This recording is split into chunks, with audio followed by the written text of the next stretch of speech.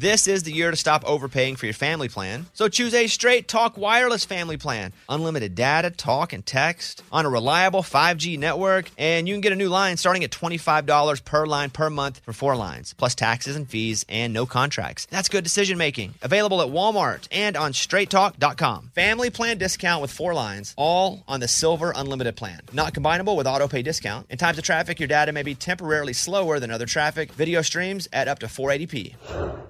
Willie Nelson, Waylon Jennings, Chris Christopherson, before they were legends of outlaw country, they were lost souls looking for their sound. Don't miss Mandy Moore and the new scripted Audible original, The Boar's Nest, Sue Brewer and the Birth of Outlaw Country Music. Discover the true untold story of the extraordinary woman behind the rise of outlaw country music and its biggest stars. Hear how one woman's vision in her tiny living room, far from Nashville's Music Row, became the epicenter of a musical movement. Mandy Moore as Sue Brewer in The Boar's Nest. Listen now at audible.com/The Boar's Nest. Hey, it's Bobby Bones. Hey, I just want to say thanks to everybody who has stepped up for the St. Jude kids. St. Jude's doing incredible work fighting childhood cancer. And because of donations like the ones that you give, families never receive a bill ever from St. Jude for treatment, travel, housing, food, none of that. Help St. Jude stop childhood cancer. Become a partner in hope. Get this awesome new This Shirt Saves Lives shirt. It's going to look great on you. So join all the doctors, researchers, and me in this fight. All right, text the word Bobby. It's only 6 numbers to 785-833. Again, text the word Bobby to just these 6 numbers, 785-833. All right, about to get into the podcast with Colby Calais, who we have met a few times. Let's see. Back in the day when I was doing pop radio, she would do the regular station thing. So no way she would know me from then. But I met her then. We do get in the podcast talking about how I awkwardly shot her on Instagram over and over again. Yeah. I thought it was hilarious. So that comes up, met her there. And then we were looking for artists for our Raging Idiots $1 Million show because we had, we do it every year and invite a bunch of artists. And I thought it'd be fun to get Colby to play. And then Gone West, her band, played. So, we've had a few interactions, but I would say until this podcast you're about to hear, we kind of hadn't spent any time together, like hanging out or anything. But I enjoyed it. You're going to hear us in a little bit. I feel like there aren't some. I feel like her and I and her fiance, I feel like we would probably be able to hang out a little bit. Yeah. Because she's pretty chill. And I felt like as it went along, because I never try to hang out with anybody because I'm like, you know what? I'm so just to myself, not trying to hang out and be friends with it. But you'll hear she's very much like that too. Were you surprised by that? Yeah, she had like a very warm presence to her. Oh, I was just talking about how shy and introverted that she said she was. But I did not bring up, and I'll kind of roll through this a little bit. I guess she's hardcore vegan. Yeah. Is she hardcore vegan or vegan? Vegan, yeah. She's supportive of animal rights and is a vegan. All about it, yeah. Yeah. I wish I was all about something. Dang, I just wish I was all about anything. So Colby Calais coming up in a second. Let me recommend that you check out Movie Mike's podcast over there. It's called Movie Mike's Movie Podcast, where if you love movies, he's the guy to check out his podcast. It really is growing and doing wonderful. And so check it out. What's happening on this week's episode? I'm breaking down the new Batman movie. Okay. And then I'm looking at like all the actors who played Batman and just kind of dedicating a whole episode to that. And what was your last episode? I did roles and reasons that actors turned them down, but weird reasons. Not just because of like scheduling conflicts, but like there was something. Give me one. So like Tom Cruise was going to be the main guy in Shawshank Redemption, but he didn't want to work with a first-time director. So he's like, I'm not going to do it. So yeah, check out that. Amy's got 4 Things with Amy Brown. If you like sports, the guys have the Sore Loser Show, Velvet's Edge with Kelly Henderson, Caroline Hobby's podcast. So it's rolling. We got a lot of shows up on the Nashville Podcast Network.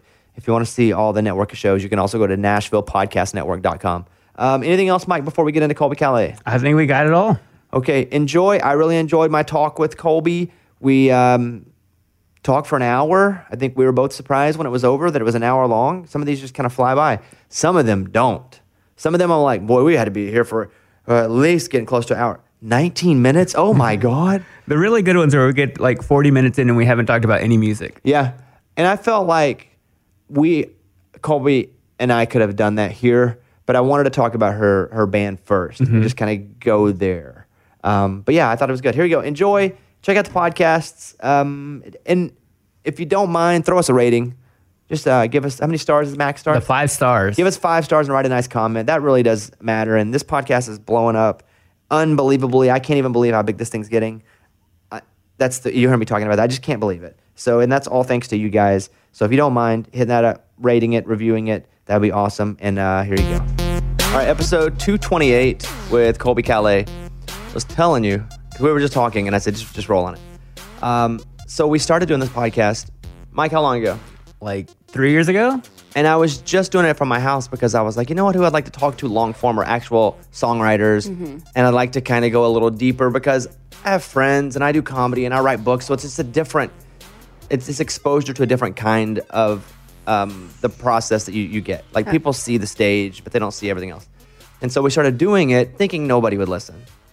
Because Always how we think. yeah, because it was just a passion project. Yeah. But I would bring on my favorite songwriters. And again, I was being very selfish and they were some of my friends that I would never get to ask real deep questions about work with because you just don't do that with your friends. Yeah. Maybe you do if the setting's right, but you don't go to dinner with your friend and their wife and go, so track 6. Totally. So it started from that. And then as it started to get bigger and bigger, then sponsors wanted to get involved. And now it's like one of the biggest. It's amazing. So we didn't expect it to be this. And that's the whole thing. And yes, everybody comes to the house. That's great. Because I don't want to go back to the studio. Oh, this is perfect. Yeah. And do you live close? You don't have to say where you live. Do you live close to here? Yeah. You do live? Mm-hmm. Not far. Some people were like, be there at 6 p.m. And then Joe Diffie, it took him like, what, hour and 40 minutes to get here? Something like that. How? I'm not sure if he walked or drove. There's but- bad traffic here, but I Yeah. mean, that's a little much. Well, good to see you. Good to see you So too. how you been? What's happening? Been good. Had a little bit of time off after, the holidays, and we had a lot, with Gone West, the band I'm in. We've been touring a lot the last year, so it was nice to have some time back in California with family, and now it's good to be back here in Nashville. So when you guys start back as Gone West, you kind of have to start over again, which is, I guess, probably weird for you to have to start over, but also it's got to be weird to start over, but everybody already knows who you are when you're trying to spread it amongst 4. Yeah. Like that would be an uncomfortable thing that you have to deal with up front, I'm sure. So you walk into a radio station, but you're Colby Calais, but you have 3 people nobody's ever heard of yet. How does that work? Well, yeah, it's interesting, and I think the funny part about it is I wanted to be in a band because the spotlight would be off me, and it would just, it wouldn't just be only me, and it's not. Now it's all of us, but there is still that factor that, they know who I am and they know my music, and there's a lot of them that want an extra picture after with just me, or they request one of my songs, and it's been an interesting thing to balance because you don't want to upset people, but I also want it to be focused on Gone West, and I'll still do my music on the side, but it's just a balance that we're learning still, basically. Do you have to have that conversation with the guys? And I'm sure they know going into it as well. I mean, you're famous, and they're really great musicians, but they're not famous yet. So is that something you guys sit in a room and go, okay, here's what's going to happen, and here's how we're going to deal with it? Because I have to do that with my show all the time. Do you? Yeah, we have to talk about scenarios that could probably happen when something like this, just to be prepared for No, it. that's smart. That's a really good idea. No therapy? No, like Paramore go to therapy as a group? Oh, no, there's group therapy. Oh, okay. No, I think therapy is just healthy. There's a lot of different dynamics. And, we all started out as friends. Like, we've been friends for about 14 years, and we're 2 couples in the band. And I think that we've all been our own solo artists and individual songwriters. And to now do this all together, it's an important thing for us to be able to have help with our communication, basically. You guys are really good. Like, next you. level sounding good. I didn't know. I knew you were good, but I didn't know until you guys played just how good you were. And I think maybe you're having to do that now, go show people. Yeah, we're going to play our songs, and we love this album that we made, and it's taken us like 2.5 years to write this album, but we wrote it all together, and yeah, I think just the factor of with my name in the band, they all knew that going into it, and so it's nothing that they were going to have an issue with or be worried about. Everyone was prepared. They've known me forever, so they knew that was a part of it. Now, are you only doing Gone West, or are you also doing solo stuff? I'm doing occasional solo stuff, but not really. Like, I'll do a occasional show here and there, a festival, but Gone West is taking up so much of our time. So you're saying you're not pursuing anything solo, like creating and putting out new music as Colby? Not right now. I want to, though. Like, I want to start doing that in the next couple months. And you know, I write by myself at home sometimes, but I want to book some sessions just for me that I can think of putting out in the future. But, you know, there's no plan for that as of yet, because, yeah. Is the co-write a little weird to you that it's such a culture in Nashville, since you do write a lot by yourself? Well, I'm used to co-writing, so most of my songs I've co-written. You know, my first album I co-wrote with Jason Reeves, who's in Gone West, and I think the difference is in LA and as an artist, I would write on the road, but I would mainly write when I have an album I'm writing for, and I'd keep stuff like in the bank. So I'd start something on the road and I'd bring it into a session in LA, and I think the difference here is people write like 1 to 2 songs a day. It's like a 9 to 5 job, and they're so professional at it. They're so, you know, well, their craft has been so mastered. And so for me, I take a long break before I write again. And so I think that's been the interesting thing about coming here and having to write more often, is I didn't do that with my solo career. I would start songs by myself, and I'd book some writing sessions, you know, here and there, and then I'd have an album. And here you end up writing a lot more. You mentioned Jason wrote the song, or you and Jason worked on the first record together. So you guys have been writing together that long? Yeah. Wow. Yeah. So how did you two initially start working together or get to know each other? It's kind of crazy. So it was from the guy who ended up producing my album Coco, Michael Blue. He was one of my dad's, you know, my dad had a record label, and Michael Blue was an artist at the time, and he was signed to him, and then ended up just going on to being a producer. So I had met Michael back then when I was like 15, and Michael heard me sing. I was just like harmonizing next to him in the studio, and he was like, "Oh my God, I should get you in the studio." And so that was my first start of like being in the studio, was working with Michael Blue. And someone that he knew, Anna, who she also worked for my dad back in the day, she met Jason randomly in New York for something, and basically they connected us, thinking Jason has to come to LA to write, and you guys should just be friends. That was basically all it was. I'd written one song in my life. I was 19 and a half. And so Jason came to LA. They asked me to pick him up from the studio because he needed a friend, like a friend in LA. And we wrote a song together that night, and that was the first co-write that we ever had. We didn't plan to have a co-write. We just wrote in my bedroom at my house in Thousand Oaks. And so that's really how we met. It was crazy. Boy, that's full circle here. Well, yeah, so that's how this band kind of came about. Jason's wife, Danelle, who was in the Jane Deere Girls, she's lived in Nashville for 15 years. And then me and my fiance, Justin, who've been together for 10 years. And we moved here to try living in a new city. And it just kind of progressed. We all hung out and we all started writing songs together. And so then we turned it into a band. And so when for you does it go, okay, I think I want to try this? Either you're bored or you are uninspired. What about, or you're just so inspired, which I'm sure is part of it too, so don't take that the wrong way. No, I know what you mean. But what pivoted you to go, I think I want to take all my time and energy, because we only have so much of it. We only have so much. It's not unlimited. To take my time and energy and put it into this, and put it in because we know they're going to put their full energy in, and it's going to be up to you to do the same thing. At what point did you decide you guys wanted to do that? Well, it was about 2.5 years ago. We just put one writing session on the books, and I had moved to Nashville a year before. And I tried doing the writing thing, trying to write for other people, and I didn't really feel comfortable with it in that way. And so basically I wanted to take a bunch of time off from my solo career, and I had always wanted to be in a band, like I said, because it would take some of the spotlight off me. I'm shy, I'm an introvert, and I have stage fright. So to me, I was like, I'll take a break from my music and see what happens. And in the process, we thought starting this band sounded like a really fun idea, but really, we didn't know where we were going to take it. We thought, let's write a song, see what happens. We loved the first song. We actually thought, like, let's just put it up on the internet, like, the next week and just let it go. And then a lot of our, friends and our team that my team, they were like, actually, you guys kind of have something here. You guys should keep going with it. And then it turned into this 2.5-year process. I'm going to play a few of these songs, parts of them, and then I want to come back and talk about stage fright for a second. Here is What Could Have Been from Gone West. We left blood on the tracks, sweat on the saddle, fire in the hills, a bullet in the barrel, words never said. a story that didn't end. When they're doing the mix on this song, do you, all right, let's make all four of the vocals are exactly even.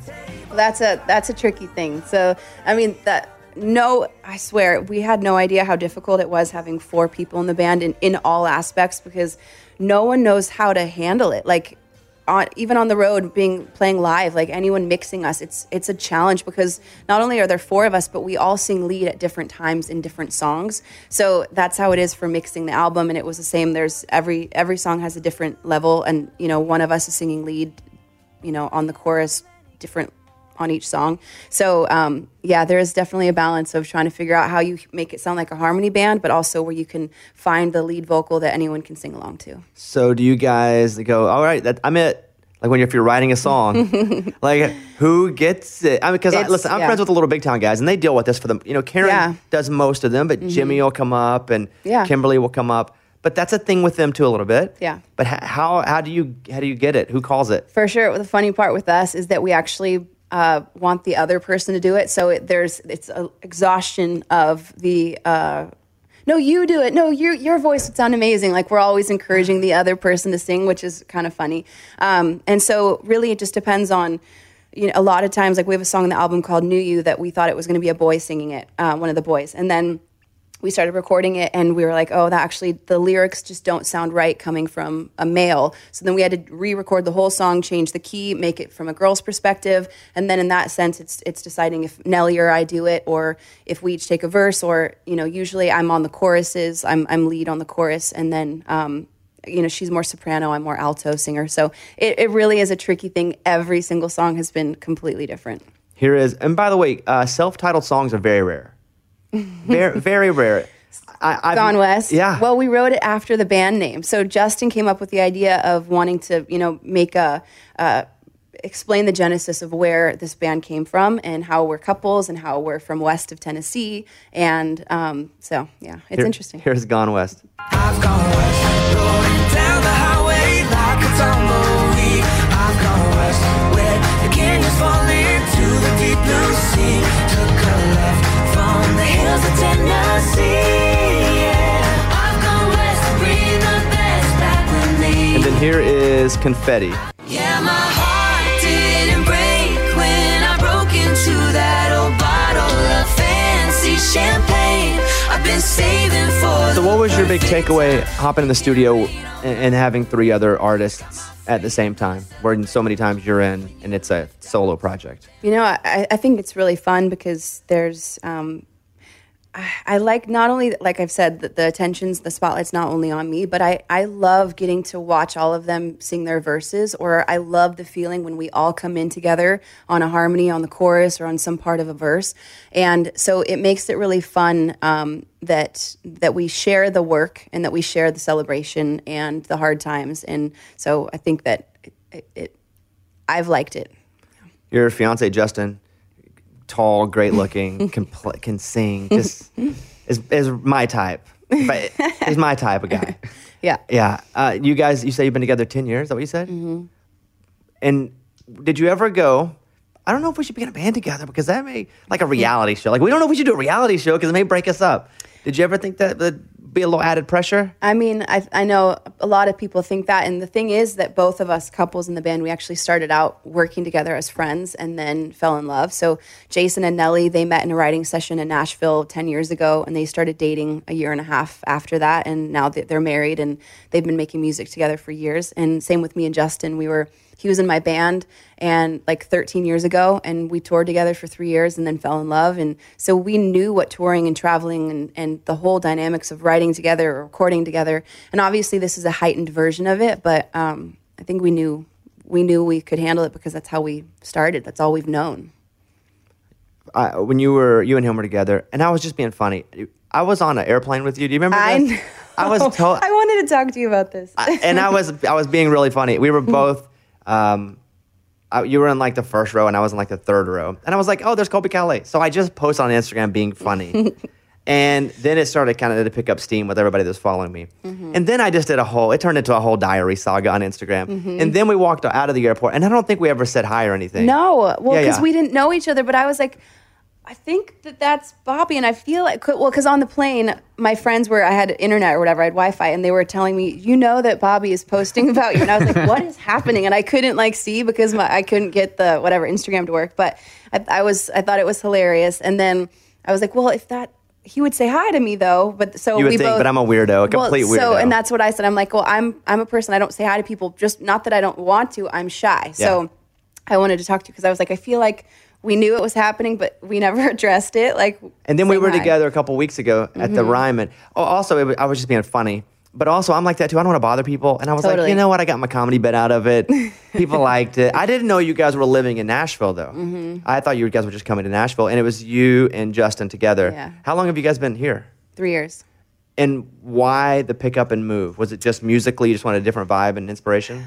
We had both wanted to try living somewhere different, and he's from Hawaii. He lived in LA for 15 years, and I have never left California.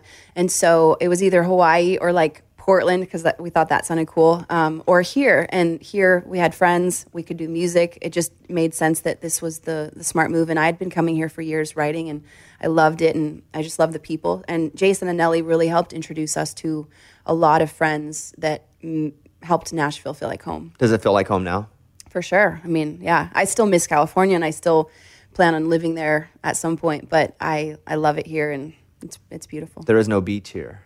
There's no beach. Is that what you miss the most, or what? I missed the weather like today. Did you get to enjoy it today? I had no. I don't No? work.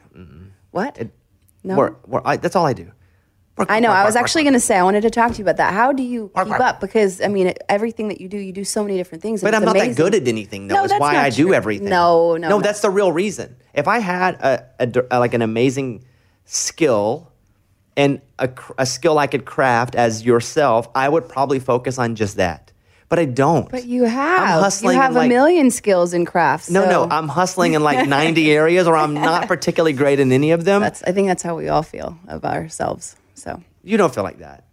No, I think a lot of people do. And I think that I want to do more than singing and writing, but I also know that this is something that I've done for so long. So it's kind of all you know. But I do want to branch. I don't want to act or do things like that. But I think that I just think it's amazing because you do.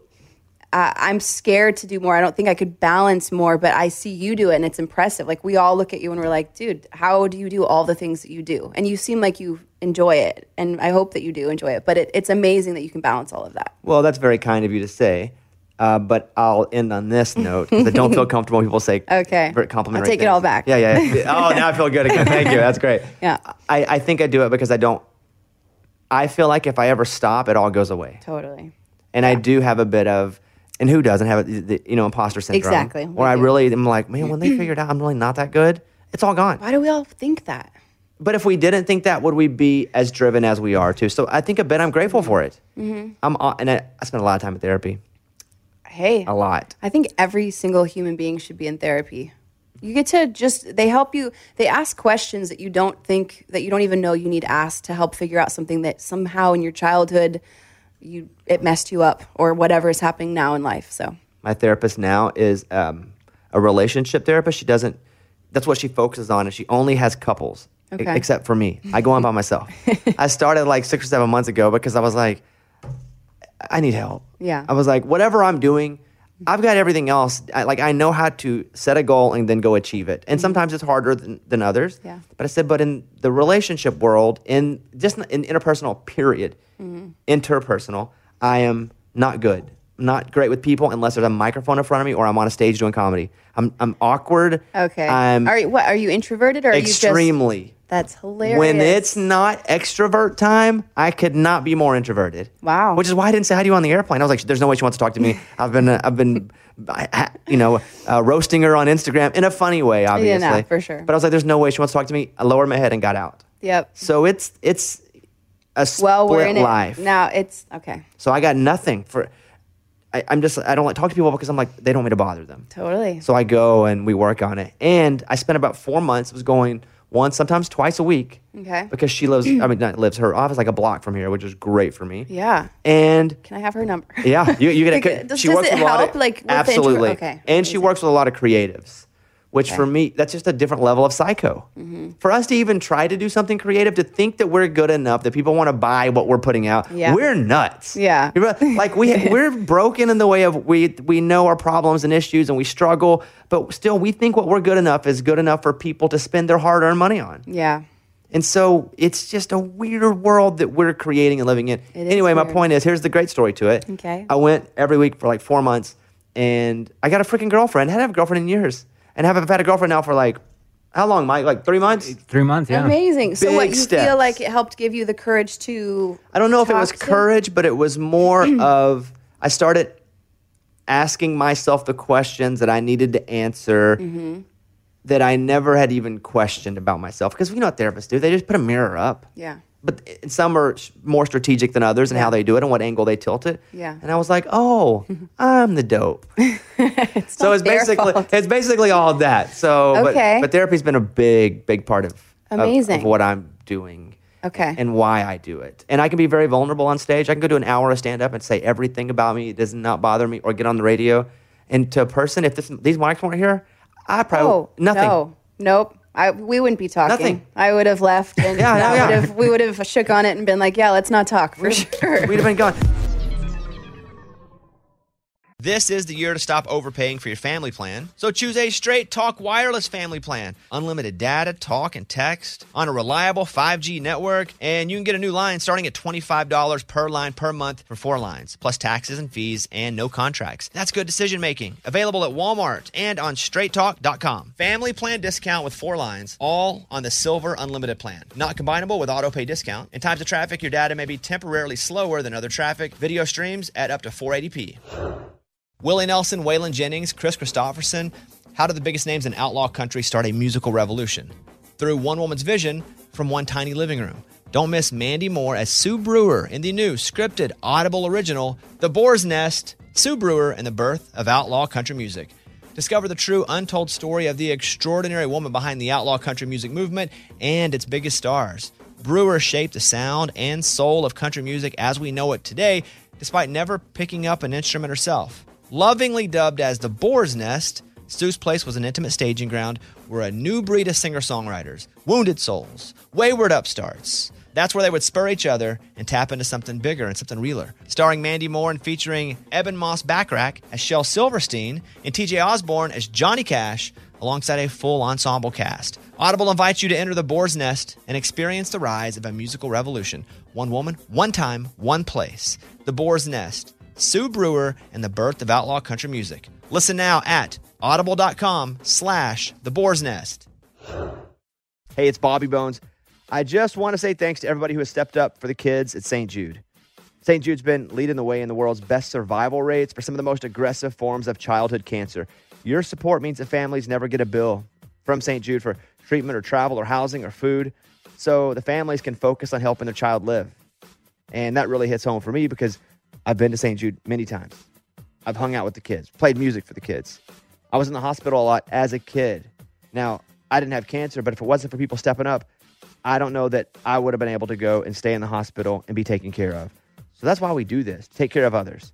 You can help St. Jude stop childhood cancer by becoming a partner in hope. When you do this, you'll get this awesome new This Shirt Saves Lives shirt. So join all the doctors and researchers, and me, in this fight, and just text the word Bobby to 785-833.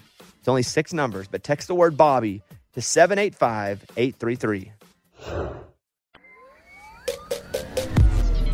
What's up with you and Justin being engaged for 10 years? That's something early you guys were like, we're going to put a solid decade in and then we'll talk about marriage. No, it's so funny because we've been together for so long. We got engaged like 4 or 5 years ago.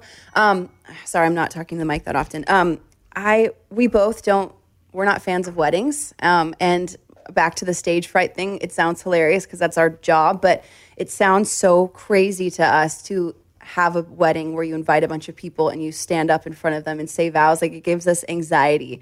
And so then we thought, well, we could just go sign papers or go get married at the courthouse, but that's not going to change anything to the dynamic of our relationship because we honestly have felt married this whole time. So that's our answer every time. So I'm not saying we're not gonna, but it's definitely, we're good. And if it works, well, that's the thing. and it works for everyone, then it works. Mm-hmm. Why do you look at the table? Does it not work for everyone? No, it's Okay. just it's a funny question because I always feel awkward answering, and not saying it's bad to ask it. It's Don't worry. It's an obvious question. Mics are on. I'm Mr. Happy-Go-Lucky. Yeah, we get asked all the time, and I think that I don't want to offend people and make them think that we don't appreciate marriage or respect marriage, but I also don't think that it's only about marriage. I think that a relationship is defined on how you treat each other and love each other. So it's funny. I didn't think it came off like that at all. Okay. I didn't think anyone married was like, that Colby Kelly, I'll see her in hell. Okay, good. That wasn't a thing at all. No. I want to talk about stage fright. Again, odd that you would have it to someone who doesn't deal with it themselves. It's like anxiety to me, where I would get anxiety, and I had a lot of issues with.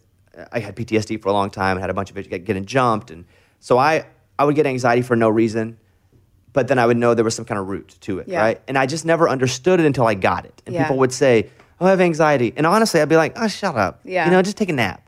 And then it started to creep up on me when I couldn't control it, and I would go, "Oh, okay." Now I feel what I've been hearing about.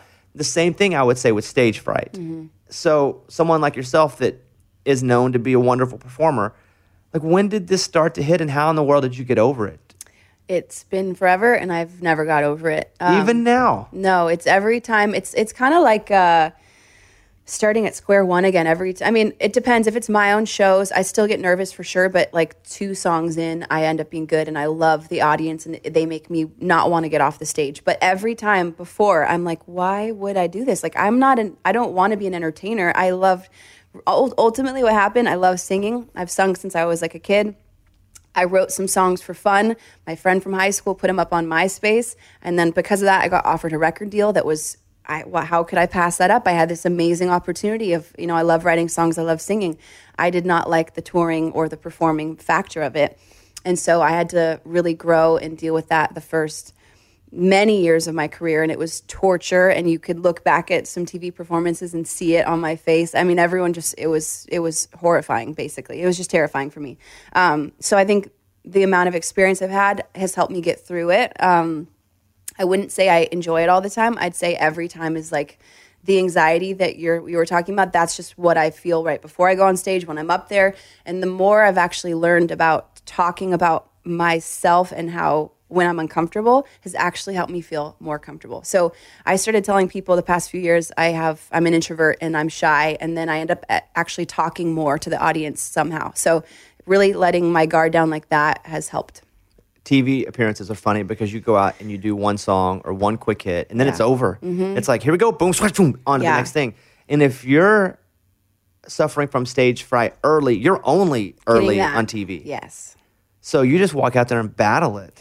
It's a challenge. And we have a Today Show performance coming up in a couple weeks, and I'm already mentally just trying to figure out. I mean, Justin and I today, he was helping me find this. There's a coach that we're trying to find what coach can help me get through it. Like, meaning like figure out, get to the bottom of where this comes from. What is my reason that I have such anxiety, and why is it heightened? Like the fact, just to be honest with you, like I thought this was just like a podcast, and to know there's cameras, I'm already just like, I don't know why. I don't know what it is, but it makes me feel more nervous when I'm on camera or live somewhere. So it's weird. I deal with a lot of the contestants on American Idol, and they come in, they're like, I'm so nervous. What do I do? And so, I think stage fright and nerves are a different thing, though. Yeah. So I'm going to ask you this question first. What would you tell them? Let's say a 19-year-old girl is like, what do I do about nerves? Because it's just a generic but often asked question. Yeah. What would you tell them? I mean, ultimately, practicing your craft, and that right there will give you that confidence. If you don't practice enough or you're not prepared for the situation, of course, you're going to have that extra layer of discomfort and nerves you're going to mess up. Taking deep breaths. I mean, I had a stage coach that had told me back in the day to look in the mirror at yourself and say like 5 good things, repeat 5 good things about yourself in the mirror. It doesn't have to be physical. It could be whatever, to just kind of build yourself up that confidence. Those are things I would say, and those are things I do. I can't say that they work for me entirely or all the time. And sometimes I'll think I'm not nervous and I'll go out there and I'll just kill it. I'll be like, that was so much fun. I don't know what the key was that made me not nervous. And then sometimes I'll I'll go out there and I'll just literally like barely get through a show, and it's crazy. Even near the end of the show, you're still feeling it a bit. More short shows, or more like I just did this charity event at Carnegie Hall in December, and I sang 3 songs with this gigantic orchestra, and these incredible artists were there, and I was so scared. The 3 songs, I was like, no one, they said they couldn't tell, but my hands were literally shaking. I could tell my voice was shaky. I lose my breath when I get nervous, and it was just the whole 3 songs, and I was just looking at this opportunity that I had, and I'm like, why are you should be happy that you're up here, but instead I was just like, I can't wait till I'm off this stage and the pressure is off. What I was looking back at, like, I'm at Carnegie Hall in New York at an amazing charity benefit with an orchestra and all these incredible artists. So I don't know. I need therapy for it, for sure. You know, and what I tell a lot of them is, because they'll go, I'm about to go out and perform in front of the judges or live on TV. And my approach is a bit more pragmatic, where I go, hey, you already know you're going to be nervous. Yeah. So as long as you don't get up there and go, well, how do I not be nervous while you're on stage? Just accept you're going to be nervous. That one layer you're already past. True. Because when you get up there, you're going to be nervous. And if you start trying to battle, how do I get nervous? That's true. You just wasted a little bit of your energy and time and mental capacity going, Yeah. you're already going to be nervous. Yeah. So when you walk up there, you're just going to be nervous. Tell yourself, well, I'm about to be nervous. Let's see how this goes. Yeah. And again, and then I tell them, you know, and you've done this far more than I have musically, I tell them, the more you do it, the more you'll be less nervous. Yeah. Unless you're Colby Calais, who tends to somehow not be able to shake it. I know. Well, I've also heard people say, think of it as a friend. Like, think of that nerves and that fear as a friend. And then also, if you imagine the scenario of it going good before you go out there, then you can already train your brain to think that it's going to go good. Sometimes I think I'm too nervous to even think of any of these things before I go out. But I do think that there's a way, and I plan on finding it. So I'll let you know. Keep searching. I struggle with the think about if things go good. Yeah. I struggle with that one. You think it's going to go bad? Oh, always. Yeah. Always.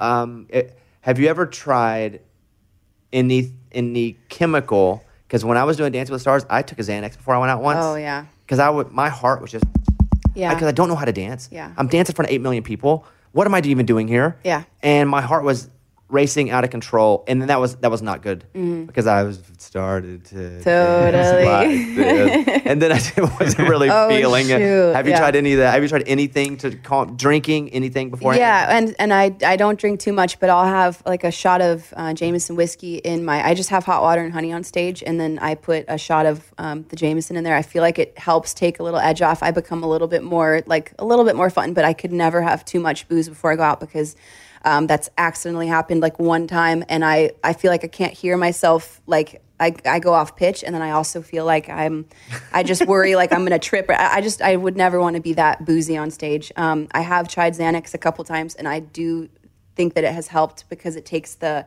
jitters out. But again, it affects your voice, and I also don't want to have to be on Xanax every time I play a show. So I don't allow myself to do that. But believe me, I've thought about it. I didn't know that this is how dumb I am to drugs or alcohol, because I've never had a drink of alcohol, and I've never tried a drug, because I'm afraid I'll be super addicted to it. Yeah. That's the only reason. Or I would try all of them. I would love to have them all right now. Like, if I could, I just have it all. Yeah. I didn't know that there were different sizes that would do different things to you. Oh. So apparently I took the whale. Oh, God. Yeah, which I should have probably taken the pea. And I Okay. was just like, gulp, let's go, and took no. it. Yeah, and it was just like, I've heard there's different doses. like is it Old School where he gets shot with the dart mic and he's like, Oh, God. whoa. Yes. Shot in the neck, yeah. Yeah, that's what That it felt was- like. oh, that's what shoot, it really? felt like. Yeah. You mentioned MySpace, because I guess unless you're 34, Yeah. 35 and above, Yeah. like you kind of miss that. Yeah. But that was because Lady Antebellum, big MySpacers. Really? Yeah, Okay. that's kind of how they ended up finding each other, was Oh. connecting on MySpace. Okay. There was a whole 5 or 6 years where a lot of artists were being Yeah. broken because their MySpace pages had blown up. Yep. So for you, your friend takes your music and just uploads it onto her page or your page, or how did that work? His page, it was him, and he made me a page. So he told me, there's this thing called MySpace Music. You can upload music, and I think that because I just had these few demos, so he put these demos up, which it was funny because Bubbly there, I had actually sung a line kind of wrong, like I said the wrong thing, and it was just the demo. He put that up, so eventually because that song from there got so huge, people noticed when I actually did go and change the one little line that I messed up. So yeah, he made me a page, and people somehow over, honestly, a few months period of time, all over the world listened to it. And because they, you could add the song to your page, that was so cool. You can have your own song, like this. This song represents me. Yes, exactly. Your own wallpaper. It was amazing. And so because of that, I became the #1 unsigned artist. And then I got, I had a bunch of labels, bidding, whatever. It was crazy. I was 20 years old. I had literally not even asked for this to happen or expected it to happen or been prepared for it to happen. So how does the first person get in touch with you, and do you even believe them? Well, so at that point, I think I was getting, I don't even remember the stats, but I had a bunch of followers or listens or whatever it was. And so my dad was like, honey, I think this is becoming a thing. We should talk to a manager and see what, and so my manager today, Chad, who Hillary works for, he's been my manager since, and he basically was like, okay, none of us knew what social media was or what it was going to do. So then the labels contacted him, and then we went to New York and LA and met all these. Yeah, it was bizarre. And then within 6 months, I was on tour with the Goo Goo Dolls, playing 10,000 seat amphitheaters and playing TV shows. And I was 21, and I had never played live before, basically, in my life. It was crazy. I met Chad on an airplane, now that I think about it. You did? We sat beside each other. He lived in Brentwood? Yeah. Yeah, we sat beside each other. That's so funny. And he was like, I didn't think anything of it. Because everybody's trying to sell me something, right? Yeah. And I was like, you work Colby Calais, shut up. I mean, she doesn't even live here. What do you do? But no, that's who that was. That's so funny. We were flying together, and he was like, I work with now I feel like, because I didn't believe him. I don't believe anything anybody says. Well, yeah. I mean, unless, you have a chance to look them up, and that's really hard. Yeah, and then I just mostly forget. No, of course. Why would you think? Who cares? I'm way popular. Who cares? But yeah, I met him. He was a real nice guy. Yeah, and you guys have been together for a long time, huh? The whole time. So before, when the MySpace thing started. Yeah. He's my bud. And who hits you up and goes, come play with the Goo Goo Dolls? Does Johnny Resnick ever call you himself and go, yo, Colby, we want to have you out on the road with us? No, not with that. Jason Mraz did call me after my first album came out to have me sing and write Lucky with him. But no, it was, it all just kind of happened where they, I think right then I got the record deal. Then I signed with WME, and then I think they just start booking. I don't know. And it was all whirlwind. Literally instant. I signed, I think, in January, and I was on tour. My album came out in July, and I was on tour before that.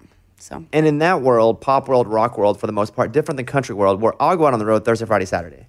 Yeah. Your tours, I would imagine, you tell me I'm wrong, it's most of the time. It was 2 years for sure. You just almost don't go home unless you get a break. Yeah. Well, especially you're a new artist, and it's your first album. So that's what we're dealing with Gone West right now too. Is you have to be gone all the time. You have to say yes to everything. And so, but for me back then, it was something I had never experienced, being gone for months at a time around all over the world, and missing my family, missing weddings and birthdays, and 2 of my dogs passed away while I was gone. All that kind of crazy stuff that I literally was thrown into. But I was lucky. So whenever you start singing freaking Bubbly and thousands of people are singing it back. I mean, that's got to be nutty when you first start, right? It's amazing. It's so sweet that, people still know that song and listen to it, and that happened. And I think what's so funny is that none of us would have thought that Bubbly would have been the first single or the thing to react to people, because at that time it was more produced stuff, and it was more up-tempo songs. So we thought the more up-tempo songs on Coco would maybe, again, we were just writing these songs and recording for fun. They were just demos. But in our minds at that time, that's what we were just shocked that Bubbly was. But it was a refreshing sound of very simple music and instrumentation and a very simple melody. So here's Bubbly for the one person that's never heard it. And I crinkle my nose wherever it goes. 2007. Yeah. So it's 2007. What would you tell yourself right now, this girl who is about to go out on tour, the song's just been recorded? What do you tell her? I would say to spend more time preparing and practicing and figuring out, how to enjoy performing live and remembering people. I think because of I feel like there's trauma in my mind from how it started, that I don't remember a lot of things and a lot of people. I think my mind, seriously, I was too nervous and busy to remember it. And so I feel like I run into people all the time, and I hate that I don't remember them, but it happens to me. So I'd say just really try to enjoy it, because I was too overwhelmed to even be able to enjoy it. What's the most 2000s? Who's the most 2000s person that you can remember meeting? Like a Tom Green? Or God. like somebody, I don't know if you met Tom Green, but I don't think I did. But you think of, when you were blowing up and somebody else who was kind of blowing up at the same time. Yeah. Who's the most 2000s person that you think you got to tour with or hang out with? Oh, I mean, well, like Natasha Bedingfield. Oh, it's a great 2000s person. Yeah, I and loved her. I loved her. Yeah. I was a giant fan of hers. And now we're friends, which I still think about. Like when we talk, I'm like, there's still that back in my mind. Like how I'm talking to Natasha Bedingfield. I got to tour with John Mayer. I mean, that was another thing that I listened to his music forever. His Continuum album, I worked at a tanning salon. I was listening to it. And then a year later, I almost was on tour with him. Basically, I think it was a year later I was on tour with him. I mean, that kind of stuff is crazy. You know, I auditioned for Bubbly, for American Idol with Bubbly. You sang it to the producer? Yeah, And outside. they said no? Yeah, I mean, I wasn't right for the show, so it made sense. But I know people now. If you need to get on now. I sang it last year Yeah. or 2 years ago on it, yeah. Yeah. That's fun. You did the duet in LA with Maddie Poppy, yeah. And Maddie's great. Maddie won that freaking show. I know. Came out of she's so nowhere. good. Yeah, she is so good. Her voice. Realized was one of my favorites, if not my favorite. 2008. When you hear this song, what do you think about that's happened in your life right then? When I was writing it? just in general, like 2008, the song's blowing up. Like, where does it put you? Oh, that. Yeah, I don't know where I was in the world, but I think I remember when I shot the music video for this, I had just like dyed my hair brown and cut bangs, and my label was like, "What are you doing? This is only your second single. You're not supposed to like change your look." But no, I think that's what I think I was somewhere in the world, and you know, I wrote the song with Jason Reeves. Like we wrote it together about his roommate who had a crush on me. It's really funny. When was it that you couldn't go out without people coming up and going, "Hey, are you Colbie Caillat?" I mean, it never crazy happened, but it was definitely within that year, for sure, like the second year that was, I mean, I remember going to Asia and we had to have like police escort. It was something I'd never, that doesn't happen here in LA or in, you know, the States, but it was a gnarly thing where just thousands of people were at this, you know, it was amazing. But, no, here, I think it's great that I get to still be me, and I go out and about with no makeup most of the time. And, you know, sometimes a lot of people will just ask or they'll say I look like Colbie Caillat. They don't ask if I am. What's your move with that? Because sometimes people will say that to me too. Look, you look. What do you do? I feel like an asshole, but I'm like, if you don't, I'm not. You didn't ask me the question. You didn't. You just said, "Hey, you look like her," and kept walking. I'm not gonna. Is it my duty to go tell you it's me? It's a fine line. I don't know. If you yell, "It's me," it could come off also. It's very weird. strange. Someone at the ice cream shop the other night I went, and they were like, "Has anyone ever told you look like Bobby Bones?" And I said, "Let me see. Pull up on your phone. Let me see what he looks like." That's good. And so, and I had a minute. Okay. And she was very nice. Mm-hmm. And she pulls it up, and she's like, "Yeah, you look just like." And I have brown glasses on now, and I had brown glasses on then. I said, "Yeah, I guess the glasses are a little different." I said, "But I can see." I said, "He's a really good-looking guy." And she goes, "Yeah, he's all right." So wait, she never got it? Never. What is wrong with people? Never. You gave her the Never. full chance. I guess they don't believe that they would actually see you in person or just in like a regular area. I guess, but I just know how regular of an area guy I am. Yeah. But again, she said, "He's all right." And I was I was like, "Come on." Sure. You should know. Oh, that one hurt a little bit. Oh, that one hurt a little does. bit.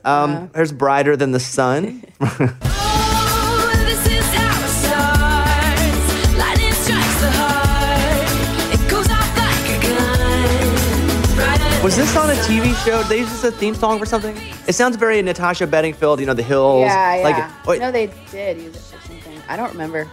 it sounds very thematic and Yeah. something that I had watched a lot of. Yes.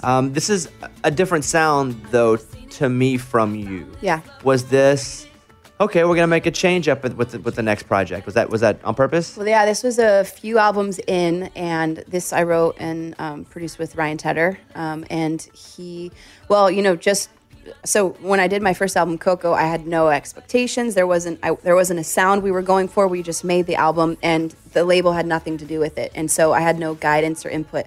Then starting with album 2, that's when all the input comes in, and they want me to start working with different writers and all the people that I'm not saying it was a bad thing. I'm so glad I had that experience, but people always instantly want to change exactly what was just successful into something completely different that's successful by someone else. So they wanted me to become more poppier, and have it all just kind of changed. So I had to find the balance with that of like accepting different writing sessions and producers and a different sound, and also finding, keeping the same thing that I've wanted and that what people knew of me. So I felt like it's interesting. Brighter, it still has the same kind of like organic acoustic feel, but yeah, it was a departure for sure. Will you play Brighter Than the Sun still?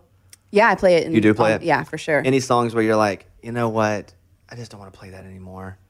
Because you have to play Bubbly, obviously. Yeah, and I like playing Bubbly for sure. I think it's like my song I Do. It was a single and it did well, but I feel like I was so young when I wrote it, and I feel like it's just like a little bit cheesy, and it's like it's not a singer song. Like I don't. So Mike plays it. That's funny. Thank you. No, I think I like singing songs that I can sing more, and this one's a little bit more rappy, rhythmic-y, melodically. We won't make you sit through it. You want me to sing it for you? No, I definitely don't. Let's do Try. There we go. You don't have to try so hard. You don't have to give it all away. 2014. This is relatively recent. So when you're putting out this project, what was in your mind? What are you thinking about? Like, are you trying to be a pop star? Are you trying to go be like what's the idea with your career? That was what my label wanted for me to do. So when you hear this full album, it's so different from me. And I wrote the songs. I actively, was involved in the production being the way that it was because I was excited about trying a new sound. But I don't think that it didn't work besides this song.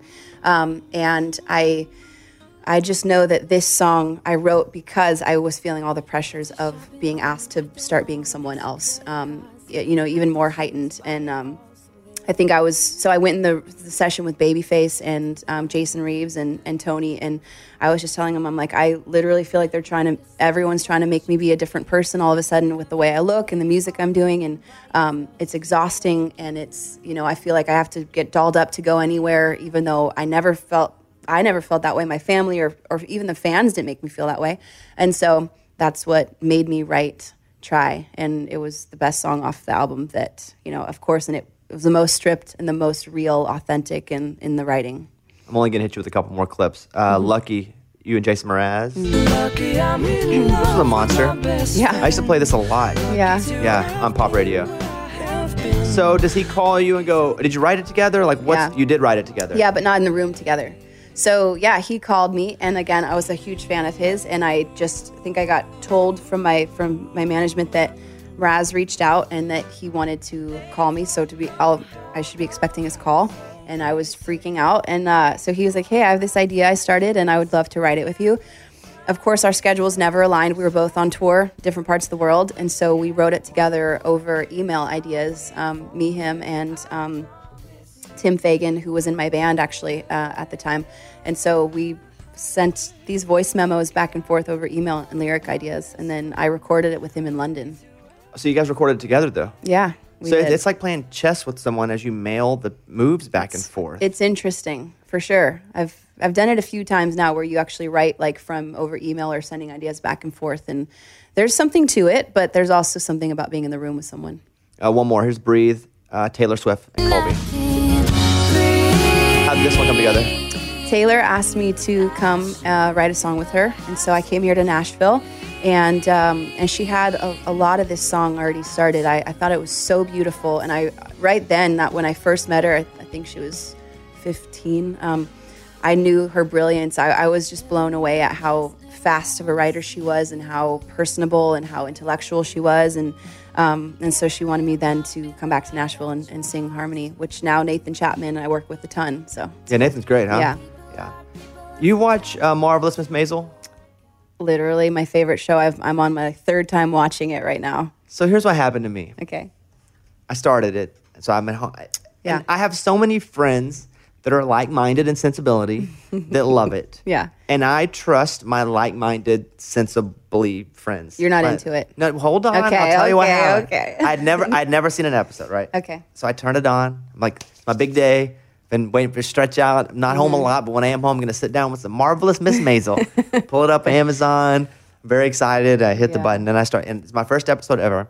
And she's on stage and it's like a USO thing. And she's singing. She's opening up for some act. And I'm like, I just can't get into this. So I'll watch another episode. That's what you started on? That's not the first season. I know, it's season what 3. Are you I know. doing? I just hit play on it. Oh my And I watched God. 2.5 episodes. And I thought to myself, I'm an idiot. Because all my smart friends like this show. Yeah. And I can't get into it. Got it. But I started watching almost 3 episodes in season 3. Haven't seen season 1 and 2. And I can't get myself to start over again. It's okay. Because I already know what happened. Spoiler, she opens for some guy in USO.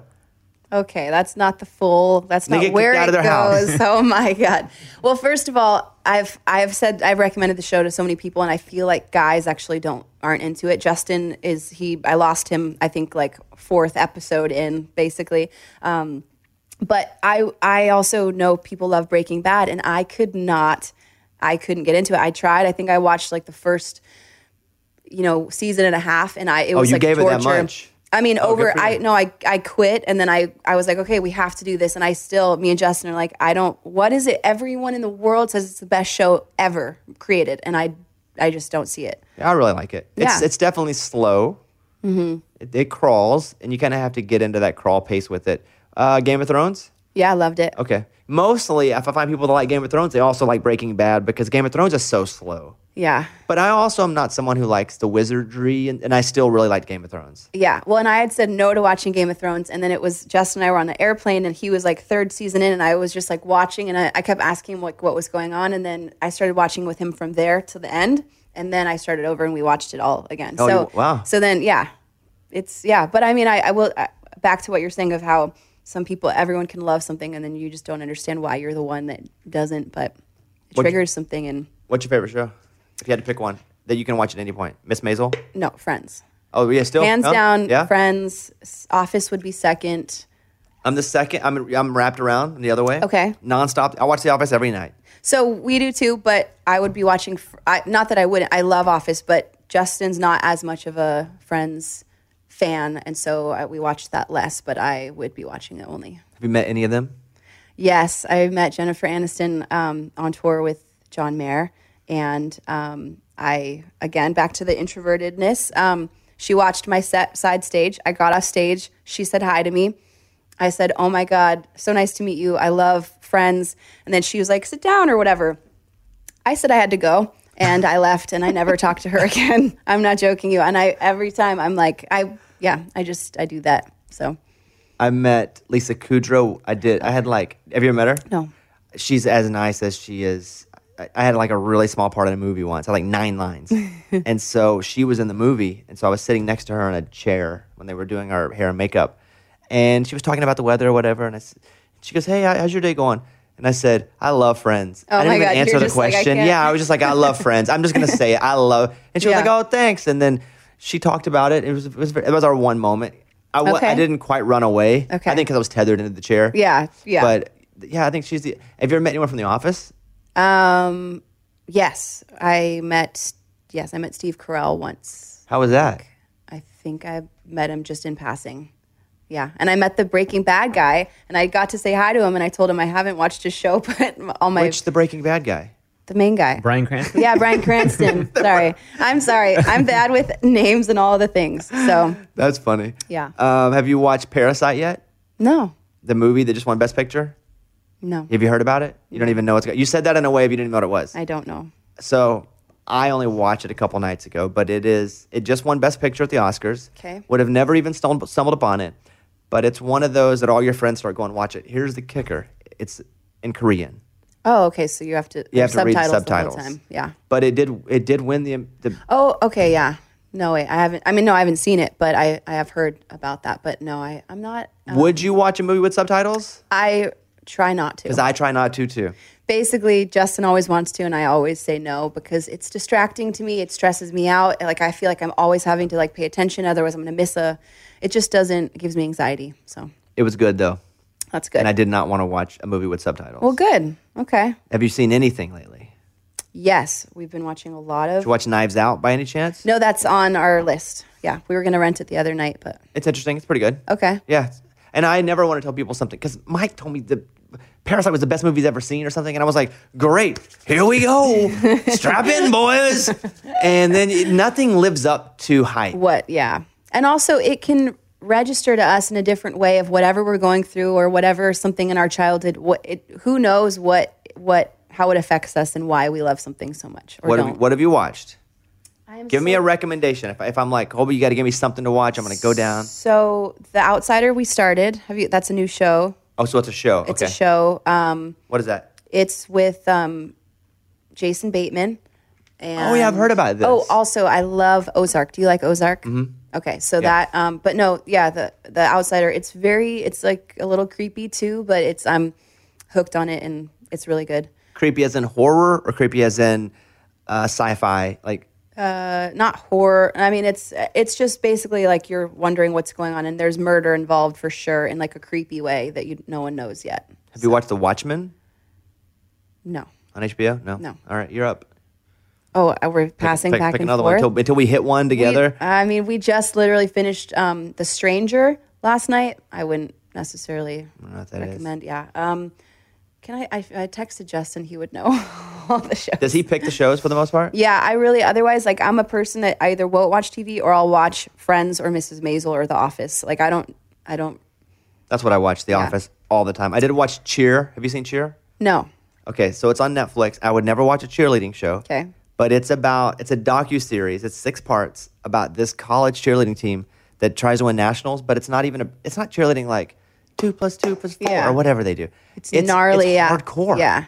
And it's really one of the best series I've seen in years. Okay. Mike, did you Check like that it? out. I did like it. Yeah. Did you expect to like it? You didn't expect to because you're like, what's the show about cheerleading going to be about? But it's within like the first episode, you're into it. Okay. Did you watch the Aaron Hernandez documentary? No, but that's one that we're going to maybe watch. And it's only 3 parts. Okay. Crazy. Is it? Justin was telling me about it. It'll blow your mind at how much either you didn't know, forgot, or that just happened. And he was as big of an athlete as you could possibly be, yet he was living a double life murdering people. That's crazy. It's wild. What about the, I just totally forgot what it was. I'll come back to it. We're not going to quit. How many times have you asked, because Eddie, my friend and also my partner in my comedy band, how many times do you get asked, what did he say? Mike? Can you count me in? Oh, can you count how many times do you get asked about that? Can you count me into the front of Bubbly? Often. And what is that? What do you mean? Like what happened in that scenario? Why do you go, will you count me in? And I'm that part of the song. Oh, got it. So I was actually embarrassed that Michael, our producer, wanted to keep it in.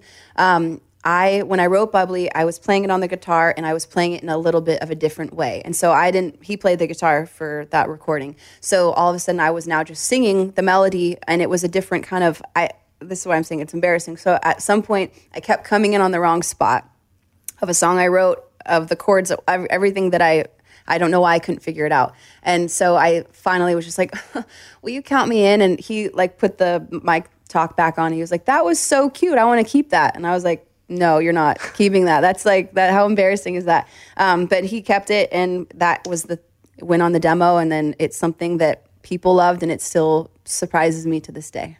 Worst your name has ever been butchered on a big stage? Oh, it's usually like Caliat. Yeah.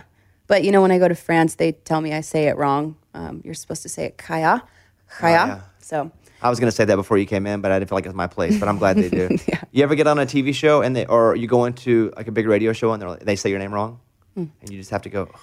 Yeah, and or I mean, I even had like a neighbor that like for like how do you correct someone? It's going to make it awkward and you're going to embarrass them. So, and I haven't found the right way of not embarrassing someone yet. So do you just let them go with it? Or a lot of people, even with Gone West, they say we're Go West, which is an 80s band. Oh, so then that's we're true. like, oh, do we interrupt and say it's actually not our name? Or do we let it just go? And then people I don't know.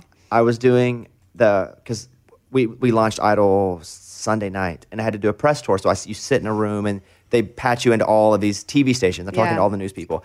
And so I did 22 stations. I got 4 Bobby Joneses, instead of Bobby Bones. And they just call you Bobby Jones and just keep going. They don't even realize it's the wrong name. Yeah. So what I do at this point, because Yeah. they mess it up so much, is I just eventually reference myself again as Bobby Jones.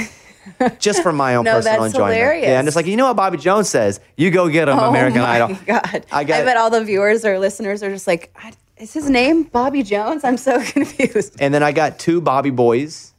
Okay. So like I feel you a little bit on people messing it up. And at this point, it is. Why? What are you going to do? Yeah. I think they either didn't, they obviously know that's not your name. It just might just come out wrong and they didn't know. Maybe they're But nervous. my name is and so they're- stupid. I don't know that they know that because Bones isn't my real last name. I've used it my entire professional career, but I don't think they know that. I think sometimes they think it's a typo because it looks like a pirate. Like, what does this guy think he's a pirate or something? You think that they really just think that it's A typo. It is a Yeah. typo. Yeah. I don't know. That's what I think because I Okay. think it's a ridiculous name. Okay. You have a lot of emojis in your Instagram bio. I looked at it. do. What's your favorite emoji?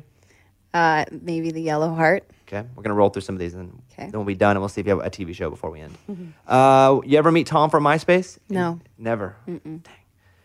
Let's see. Did you? No, God, I never got any sort of notoriety until Tom was like working at the Subway down the street. You know, it was over. It was no. Let's see. Have you ever played a celebrity's wedding? Yes. Did you sign an NDA where you can't say whose it was? No, but I probably shouldn't say. Was it Beyonce? Oh, All that right, would be cool. all right. Yes, I sang at Beyonce's wedding, everyone. Did your dad bring famous musicians around the house?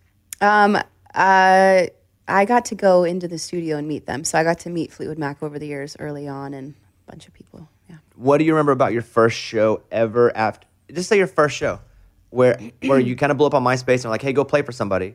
What do you remember about that? Before I got signed, because there's a... Let's just say first show. I don't know what comes to mind. First show.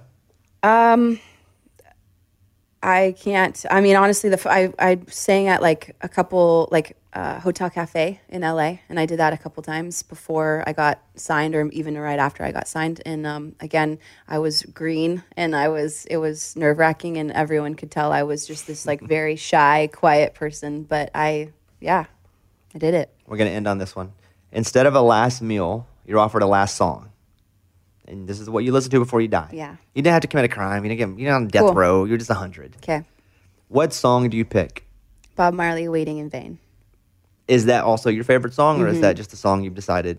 No, it's my favorite song. I think because I love when a song you can listen to when you're happy or sad, and it can either way make you feel good. And I think every Bob song does that, but "Waiting in Vain," when it comes on, my heart just gets happy. Who was the first? I'm just asking this because when you talk about that, it reminds me. Because you mentioned John Mayer, who's my favorite artist.